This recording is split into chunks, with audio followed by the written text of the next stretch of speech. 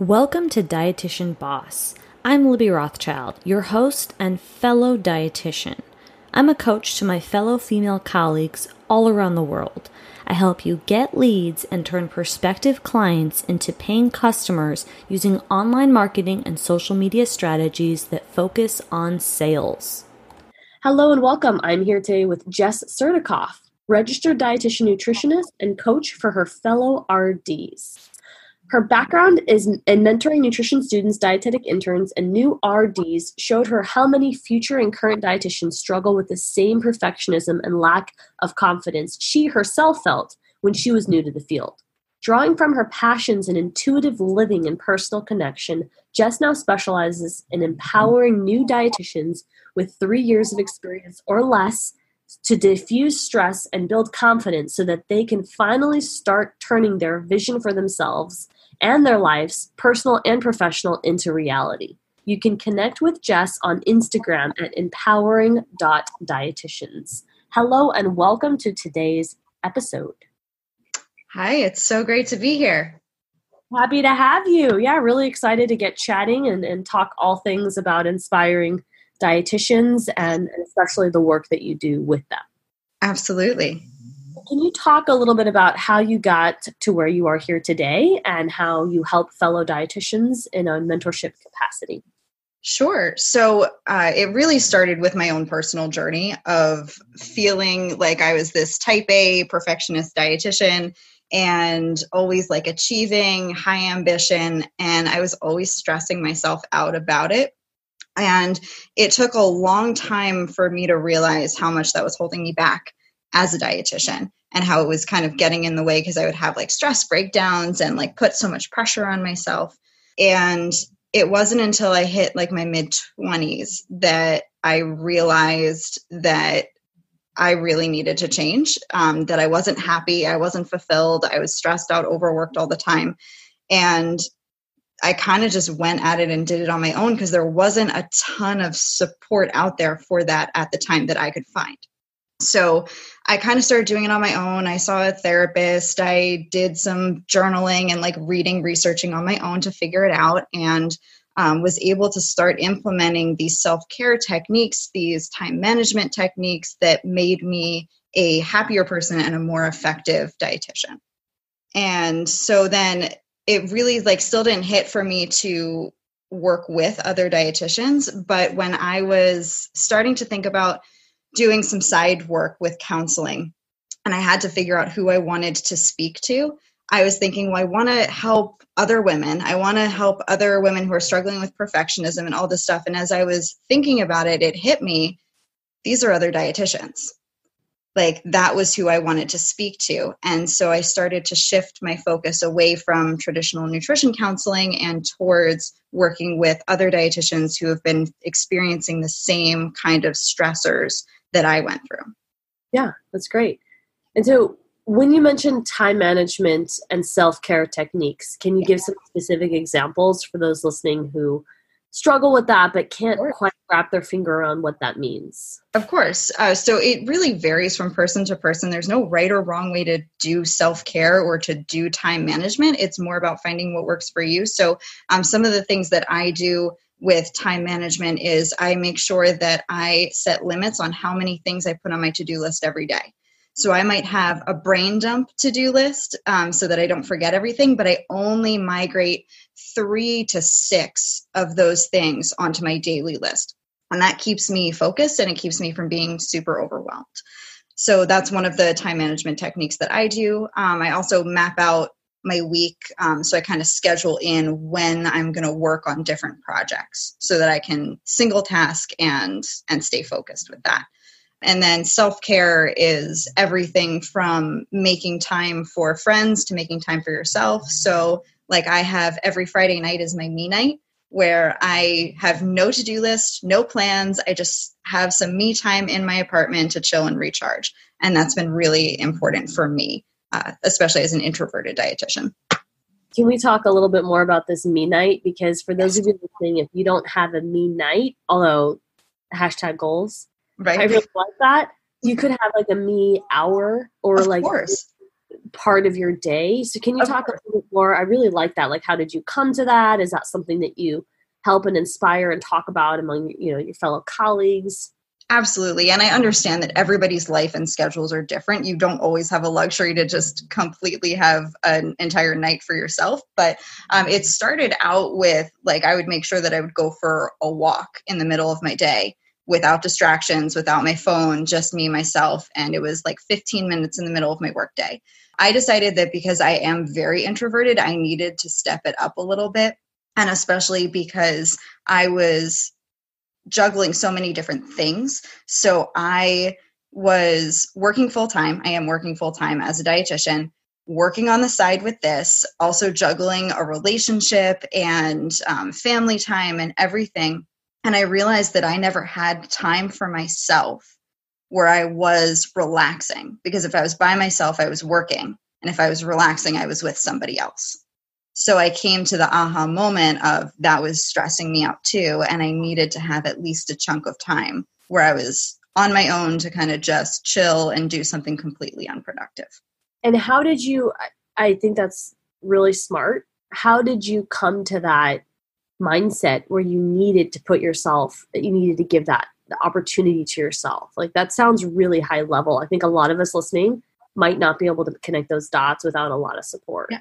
To be honest, I had a little bit of a breakdown. So as much as I work on my own self-care, we're not perfect. Nobody's perfect. And I'm going to miss things along the way. So I wasn't recognizing as the stress was building until all of a sudden, I was actually going to a doctor's office. I didn't have an appointment. I just had to go for allergy shots. And I went to put my handle on the door and it was locked because I guess I missed the appointment, the open time by 1 minute.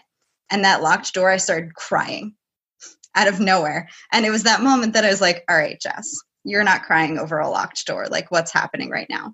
And so I think it's important to put it out there that even though I work a lot on mindset and confidence and assertiveness and boundary setting, I'm going to have times too where I don't catch it early enough. And the only way I catch it is because I get upset. And when I get upset, it's a red flag for me to take a step back and say, okay, what's really going on and what do I need to do for myself moving forward? I appreciate you sharing that story. I think that's very relatable. And for those of us listening, if you haven't broke down and cried, because we all have different ways of showing our emotion, maybe there's been a situation where you've gotten angry or upset or had some type of emotion. And if you can sit down and reflect and identify that, whether you're working with a therapist or in some way where you're able to process your emotions, it's going to help you have a higher emotional intelligence. And it's definitely going to help you succeed more in life and in business, because it's really hard to move forward as you're looking into your own self to identify and align with what you're doing. It's really hard to do that without self-reflection. Absolutely. I am a big fan of that, and also having a support system. So, I've worked with you in the past. I have a therapist on top of that. I have social support with friends and family. So it's really important. Social support comes in a lot of different forms, but to have someone there who's on the outside who can look in on what you're going through and be able to give some insight or remind you to pause and take a step back. And what happens if dietitians don't have that support system, which can look different? That doesn't mean, Jess is not saying everybody needs a team of 3 people, although we all have our own little version of that. What kind of suggestions do you have for somebody who might not have therapists and maybe they don't have a coach? What would you suggest? I think taking it one step at a time. There are certainly free resources out there. I have things on my Instagram page, and I have a freebie on my website for helping you overcome perfectionism. And because when you can use some of those free resources, it can at least give you ideas to start. So maybe it teaches you how to start journaling once a day for 2 minutes, or doing a breathing exercise. So one of the things that I share with people who sign up for my email list is a breathing exercise that they can go through when they're feeling stressed. And little things like that can start getting the ball rolling. Yeah, really helpful, practical tips. And breathing is so powerful. Yes. Yeah, and absolutely check out Jess's stuff, including her Instagram content, which is really niche down, which I love. So you could reflect a little bit on us working together. What did you learn and implement to improve your skills in our time together? everything. So when I first started, I had an idea and very little else. I didn't have a coaching program. I didn't really have an Instagram. I had an Instagram page, but it wasn't really focused on what I wanted to focus on.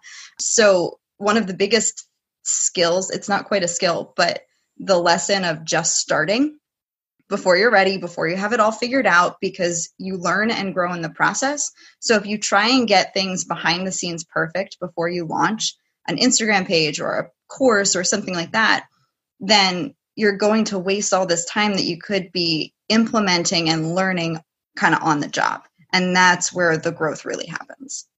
I think that's a really nice observation and very true, especially among those listening who gravitate towards perfectionism. And I work with a lot of dietitians and I see that we hold ourselves back because we don't want to provide a service until we have 2 years of clinical. And after 2 years of clinical, we need 5 more. Yeah. And after that, we need to be promoted and, whatever it might be, whatever excuses we tell ourselves. It can feel really scary to get started before you're ready. And I am so glad that you shared that because that is really important for all of us. If you're not uncomfortable, you're not growing. Exactly. And you can scroll through my Instagram page and see how much it's changed over time. One of the other things that I really learned from you was how to shift my storytelling in my posts, my captions, and my stories to be more concise and specific. And so it's not just the content that evolved, but the way that I'm able to tell a story and kind of capture what other dietitians are going through. And what has that, and I can say you've already done such a great job of talking about the doorknob and you crying and that experience kind of telling you that you needed to understand the bigger picture. So Jess, for those of you listening, she already shared a story earlier, which is an example. Just want to ask, what outcome has that yielded you? Has that created community? Like, has that created further connection? Like, what has that done for you as a business? Well, first of all, for me, it makes content generating a lot easier because when I'm much more specific, then I have more content that I can do. If I'm vague in general, then it starts to sound repetitive. But for an actual business, kind of my higher purpose, it's the connection. I am able to reach so many more people who resonate with my stories specifically because it's that whole cliche of if you're speaking to everyone, you reach no one. So by giving something a specific story on my Instagram post of something that I'm going through or something that a client of mine is going through, another dietitian might read that and say, I've been through that exact thing. And I feel that, and they connect with it. And then they connect with me and I'm able to build this community of support, which is absolutely incredible. So you're able to speak to one person and create a message that elicits emotion through visual, through copy, and then through your stories and lives on Instagram. Is that right? Exactly. Excellent. So could you talk a little bit about what lessons you wish you learned earlier, if it is storytelling or other things regarding social media to build the presence that you have now and market and sell your services? Yeah. I mean, everything that I learned, it would have been nice to have learned it earlier, but I also think that the way that learning works is we learn it exactly when we need to or when we're ready to learn it. So I think the biggest struggle for me with social media was how to balance showcasing my authenticity with the messages that my ideal client needed to hear. And what I mean by that is I was very kind of I learned that I needed to be more than just this bland dietitian giving a generic message. So my friends always joke that I'm like the hippie in the friend group. And you had challenged me to showcase that more. But it's always a balancing act of how do you show that you're an individual and help people get to know you without them feeling like working with you means that they have to be exactly like you too, if that makes sense. Yeah. So I think that balancing act of showcasing my hippie side with some meditation posts and other things without kind of implying that other dietitians, if they worked with me, would have to have those same values was a learning curve. Yeah. So how you stand out and position yourself and attract people and accept them for who they are and are unique. And how do you feel after being able to position yourself with that aspect of your personality? Do you feel more authentic and connected to your brand? Walk us through how that's been able to I guess, transform your messaging and your ability to relate? It really makes me feel more aligned and connected and fulfilled because I'm really being my most authentic self. I go on Instagram and I'm me. I don't have to pretend to be my brand.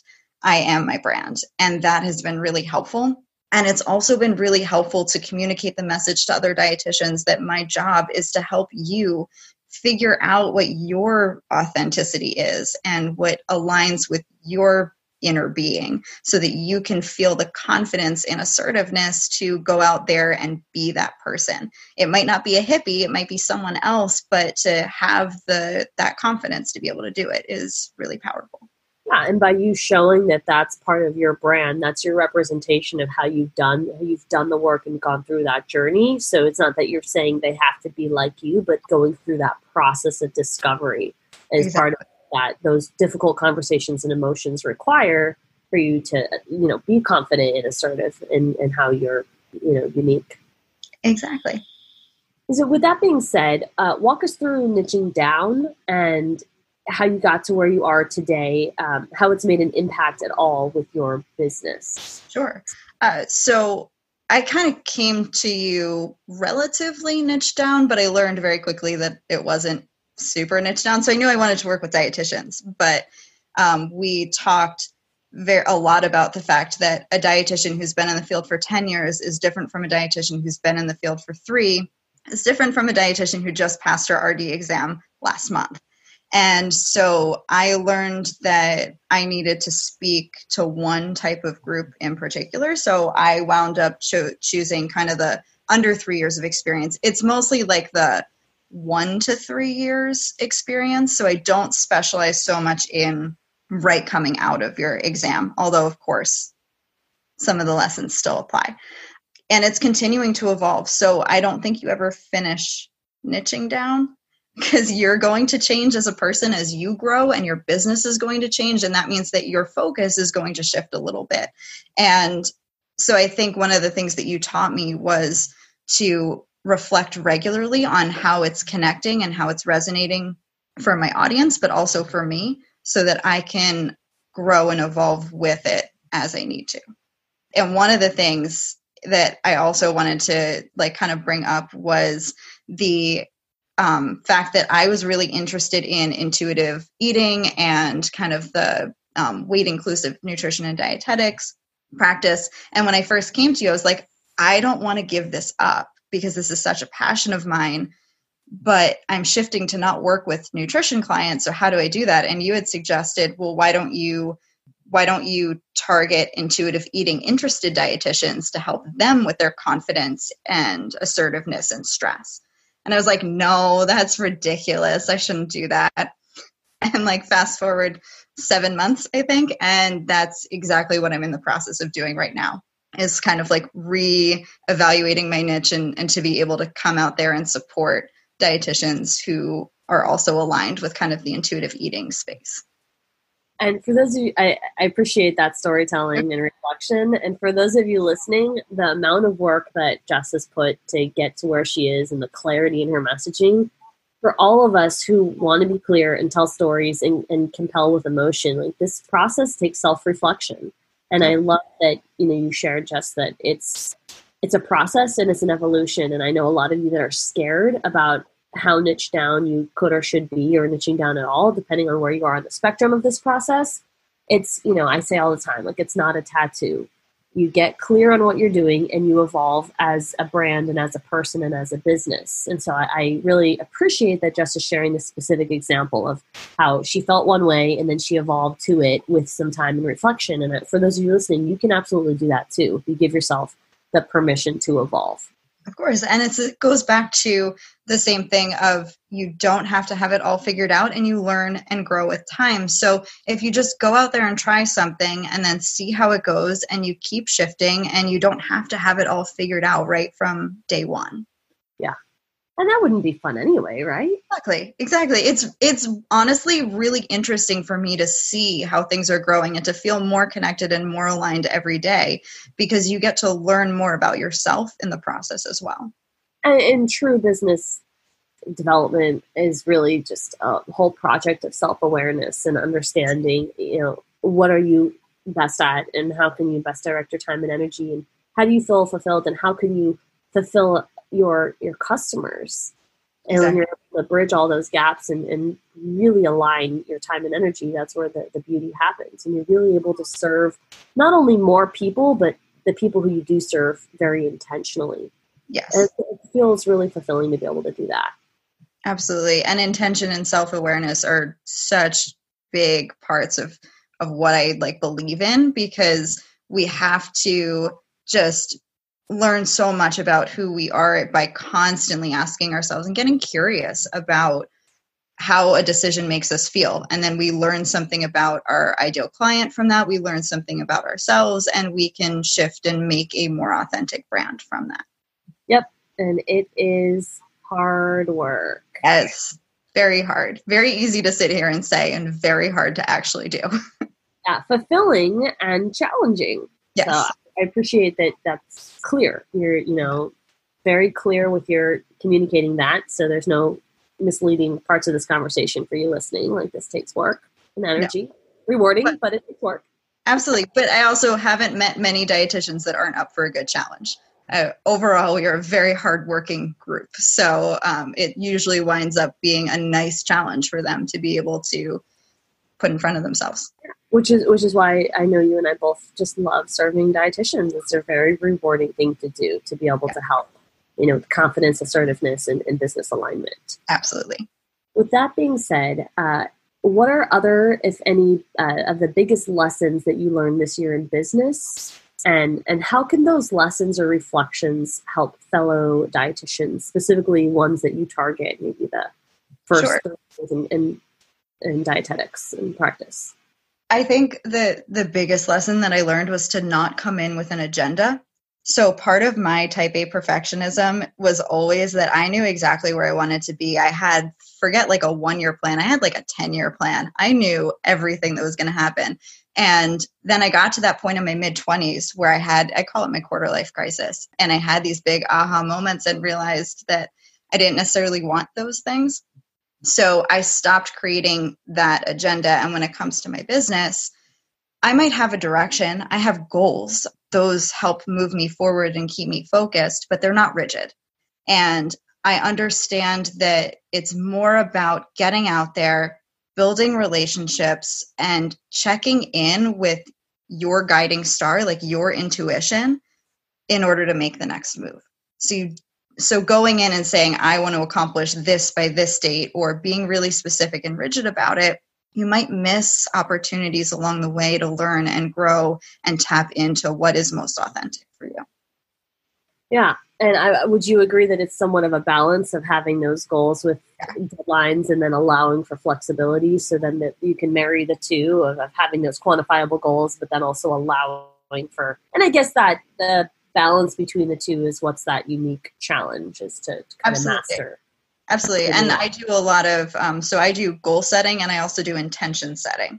And so my goal setting is the more specific, measurable, actionable things that I'm going to do. And they're usually smaller scale.